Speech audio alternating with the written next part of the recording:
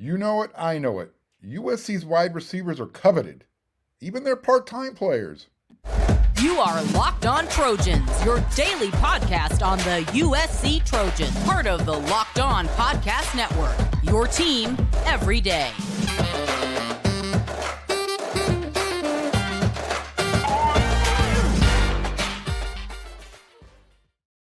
Fight on, everyone. I'm your host, Mark Hulkin, and thank you for making Locked On USC your first listen every day.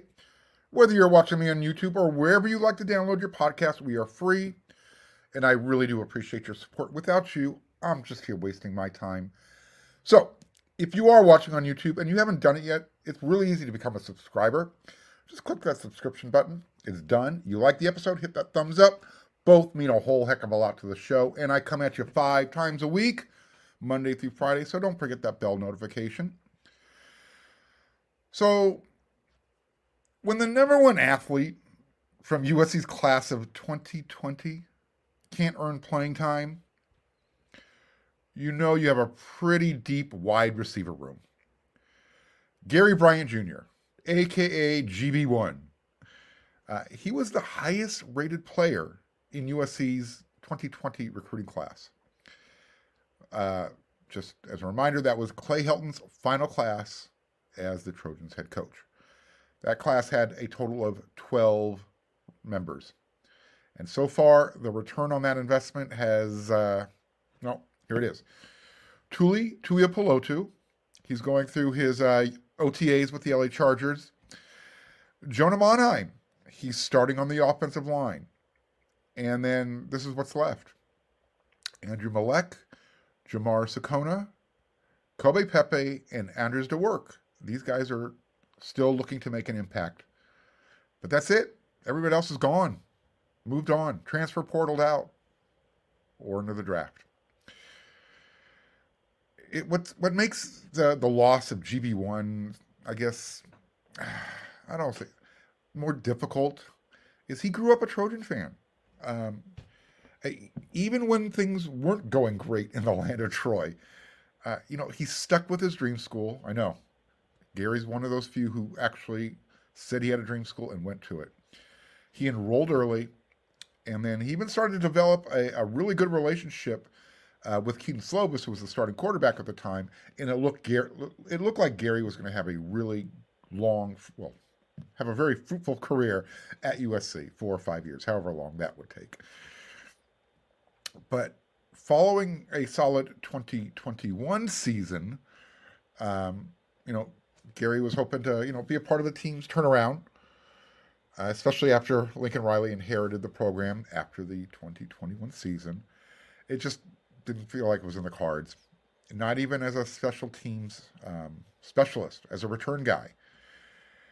Because as it turns out, Gary's biggest contributions were pretty much on special teams for USC, returning kicks and punts.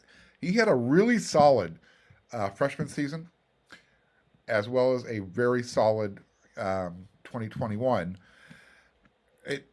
For whatever reason, though, it didn't make the impact on Lincoln Riley and his coaching staff. So while SC's wide receiver room is, probably, they'll see more highly ranked players leave. The ones that have left, they're not going too far away. Kyle Ford, UCLA Bruin. GB1 is now an Oregon Duck. And he's got 3 years of eligibility left. So, the Trojans' secondary this coming season are going to see both of those guys. In fact, they're going to see both of those guys on back-to-back Saturdays. First, USC travels to Oregon, and that's the week right before they host UCLA, last game of the season, regular season. There's really no way to say this other than just, clarifying and stipulating it. This is not intended to disrespect GB1 or Kyle Ford. However, it's not like USC will suffer because of these two losses. This isn't the first time Oregon, got a Trojan. I'm using finger quotes for those of you who are listening, not watching. Got a hand-me-down. and I really do hope that Gary has a better career at Oregon than Devon Williams had when he thought the pasture was greener in Eugene. Yes, Gary will be wearing green. Things didn't turn out as well as Devon Williams had hoped it would have. Let's hope it turns out better for GB1. Now, there is one suggestion that I would love to make to USC when the Trojans and Ducks do play in November. Do not kick the ball to Gary if he is returning kicks. Do not give him the same chance UCLA gave him when they kicked the ball short after kicking 5 or 6 consecutive touchbacks in that game back in 2021. When they kicked the ball short, Gary took the kickoff return about 60 plus yards, whatever it was. It set up the winning score. Yeah. So let's not tempt fate. Losing to Oregon in Eugene would suck. It would suck tenfold if Gary scored or set up the winning score. Let's not tempt fate. But before Trojan fans, write these guys off as a couple of Benedict Arnold turncoats playing for the enemy, and I'm referring to Gary Bryant Jr. We talked about Kyle Ford when he became a Bruin, a little over a month ago. Let's try and remember, everybody, that both are USC graduates. They earned their degrees. They are Trojans at heart, but it's at the point now where you have to start looking out for your own personal interests. Both of these guys have professional aspirations, and in their mind, in their opinion, they felt they weren't going to get enough playing time at USC to put stuff on film. So the transfer portal now gives players an option. And we're going to talk about that transfer portal and options in our third segment. So stick around. It's kind of a controversial topic, by the way. So make sure you stick around for the show. Look, USC has taken advantage of the transfer portal more than most. There's no denying that. And now some of the residual effects, though, are going to come bubbling up to the surface. I've talked about this before on the show. At a certain point, the players who weren't recruited by Lincoln Riley and the staff, they're getting the message, especially at that wide receiver position. All of a sudden, these players who are leaving they're going to have a little bit of a chip on their shoulder. And when they do get the opportunity to play against USC, they're going to want to prove that they were worthy of being a Trojan and that the coaching staff made a mistake. Speaking of the wide receiver position,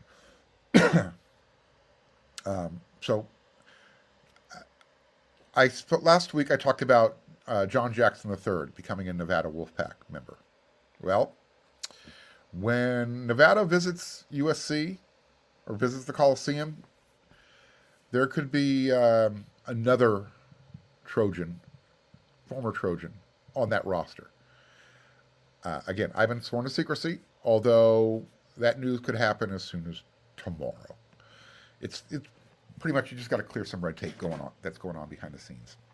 So, USC is going to see a lot of their former recruits on the other side of the line, on the other side of the field, on the other sideline this season. You've got Bam Allen at Utah. You've got Kyle Ford at UCLA, Raylan Goforth up at Washington. I've got Gary Bryant Jr. up at Oregon. This is what happens. So for all you guys out there who complain about USC recruiting, other programs seem to want USC's castaways, leftovers. Describe it however you want. The guys who weren't able to achieve their dreams at USC. Hey, are you looking for a delicious snack, but you don't want all the sugar and you don't want all the calories? You got to try the best tasting protein bar ever from Built. You got to try these things. If you're like me, you want to try and be healthy, but you don't want to compromise your taste, I've got just the things for you from Built Bars and Built Puffs. These things are healthy and they taste amazing. And what makes Built Bars so good? For starters, they are covered in 100% real dark chocolate. That's right, real chocolate. I'm already in line. And they come in these really delicious flavors like churro and peanut butter brownie, cookies and cream, and what's even better, they're totally healthy for you. Only 130 calories, only 4 grams of sugar, but a whopping 17 grams of protein. That's a lot. And you don't have to wait to get a box. I've told you before, you can go online and order them from built.com. You don't have to do that anymore. If you want to, you can. They'll appreciate it. But if you're near a Sam's Club or a Walmart, you are going to have them that much faster. If you're near Walmart, head on in, go to the pharmacy section. You can pick up a 4-bar box of their cookies and cream, their double chocolate bar. Oh, and they have something called a coconut puff if you like coconut. And if you're close to Sam's Club, run on in, grab a 13-bar box of their hit flavors, brownie batter puff and churro puff. Let me know what you think, and then you can thank me later. Hey, real quickie reminder. I mentioned this about a little over a week ago. I'm really excited to let all my listeners and viewers know that Locked On and SiriusXM have agreed to become partners. So all of our Locked On podcasts are now available on the SiriusXM app. Pretty cool, huh? And here's what's even better. During the season, when I will be, as well as my peers with the Locked On Network, will be on the primary list for all SiriusXM producers. So that means when they need a guest to talk about USC, I'm the man. So this is why you're really lucky to be watching this show. I want to be everywhere. All right. I'm going to continue the Who's Going to Challenge USC in 2023 series here in this segment. I've talked about Stanford and Cal and Colorado, as well as 2 of USC's out-of-conference opponents, none of whom have a chance in hell to challenge USC in 2023. I've also brought up Utah, and last week I mentioned Oregon as a couple of teams that they have the chance to challenge USC this season, without a doubt. So let's add the Washington Huskies to that list of potential challengers for USC this season. And when I talk about potential challengers, we're talking about the Pac-12 championship. If you weren't aware, because USC didn't play Washington last year, USC and Utah weren't the only 11-win teams. Yeah. UW was 4-8 the year before, just like USC was. They got a new head coach. His name is Kalen DeBoer. He turned them into a contender overnight. 11-win regular season. And he had a really dynamic quarterback who returns this season as well. His name's Michael Penix. He transferred over from Indiana. Well, this is why Washington will be a challenge for USC this season. Even though the game is at the Coliseum, they return 14 starters from that team that won 11 games, 7 on both sides of the ball. And again, the highlight guy that returns is quarterback Michael Penix. He led the nation in passing yards per game last year. Caleb Williams won the Heisman. Michael Penix probably should have been at the Heisman ceremony. He threw for 357 yards per game, and he threw 31 touchdowns and only 8 interceptions. Those are really good numbers. And he's going to have both of his top receivers back. That's why this is going to be a challenge. Their top receiver, 6'3", 211-pound, Rome Odunze. He led the team with 1,150 yards on 75 catches. And they also returned Jalen McMillan, another big wide receiver, 79 catches, 9 touchdowns. And the Huskies, their defense, they finished third in the Pac-12 overall. And they returned some significant pieces. Now, here's where their concerns are. Washington, unlike USC, has to retool or find their running game. Last year, the Huskies led the Pac-12 in total offense and was second in scoring only to, of course, USC. So the Huskies are going to be really good throwing the ball, but there's a little bit of uncertainty who's going to be running the ball because both of last year's guys, they're gone. But again, that transfer portal, it helps. So they lost experience. They were replacing it with experience. They're bringing in two guys, Dylan Johnson from Mississippi State and Daniel Nagata from Arizona State. USC was after Nagata out of high school. Here's another area where Huskies could have a concern this season. They need to replace 4 guys that started on their offensive line last year. A little bit like USC. But USC hit the transfer portal hard to kind of find their fix. Last year, the Huskies only gave up 7 sacks in 13 games. That'll get it done. And we know USC had a tough time completing the job once they got into the backfield unless Tuli Pelotu was making it happen. And if they can get that offensive line figured out, that offense is going to be pretty good again in 2023. And that's going to be a problem for USC on defense. No matter how much USC improves on defense, Washington's going to have a very prolific offense. I think defensively, the Huskies, they're going to be strong up front. They feel good there based on post-spring reviews and reports. However, linebacker could be an issue. Former Trojan, I mentioned him just a little bit ago, Raylan Goforth, he's battling for one of the starting spots out of spring. And if you have followed the Washington Huskies over the years, especially recently, you always knew that they were going to have a really strong secondary. And Jimmy Lake was their defensive coordinator before he became their head coach. Well, Jimmy Lake was relieved of his duties, and when he left, so did their strong secondary play. So I would anticipate, especially when they come down to LA, I would anticipate to see the Huskies this season in some high-scoring games. The Pac-12 is loaded at quarterback. And last year, the Huskies gave up 26 touchdown passes and almost 8 yards per catch. They're going to need to improve on that big time, especially when they get to LA.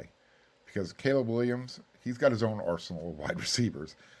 And they're going to be licking their chops. And it's not just the wide receivers. The running backs catch the ball out of the backfield too.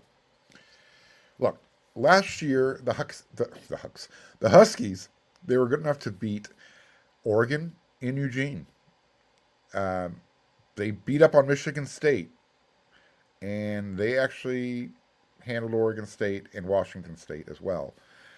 And then they beat Texas in their bowl game. So you want to know how close Washington came to making the Pac-12 Conference Championship game and possibly the playoffs? So I mentioned a couple minutes ago, Washington plays USC in LA this year. They lost to UCLA last year in Los Angeles. But that wasn't what kept them out of the Pac-12 Conference Championship game. It was their loss to a really bad Arizona State team. They gave up 45 points. And that was the difference. So, I said it, I'll say it again, just a reminder, this game this year is at the Coliseum. I have a feeling it's going to be a high-scoring affair, regardless of how good USC's defense improves this season. It just kind of has that feel to it. Hopefully, USC will be on the winning side, because the next week, yeah. All right.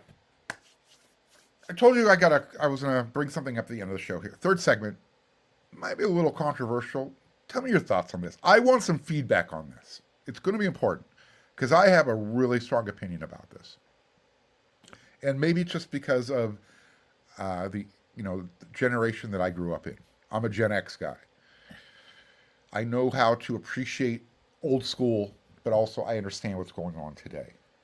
I'm very fortunate to be able to live in those two worlds. Here's the question. What are your thoughts on parents that hold their kids back a year, sometimes 2 years, to play competitive sports?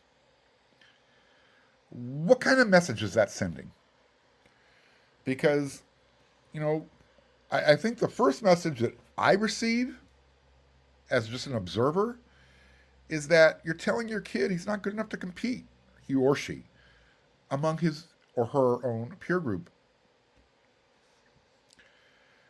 And if your child is in tune, I think that's the message they're receiving as well. Hey, let's stay back a year so you'll be better next year, but you're going to play at this level. So, is the path of least resistance a good message to send? I don't know. Or should the goal of a parent be to push and to test their child's abilities? See how good or where their weaknesses are by making them step up. Make them play against kids who are older than them by a year. That's the challenge. That's going to build an understanding that it's okay to lose. Losing is okay as long as you don't make the same mistake again. You learn how to win. Winning is hard. Losing is easy. But I've seen the argument that it's being used for strategic purposes. I get it. Holding back increases your chances with recruiting. And we're talking about these players who might be considered elite talents. So I guess there was one high school coach I'm pulling this from. When you look at the rankings, according to this one particular high school coach, 95% of the top 50 are holdbacks.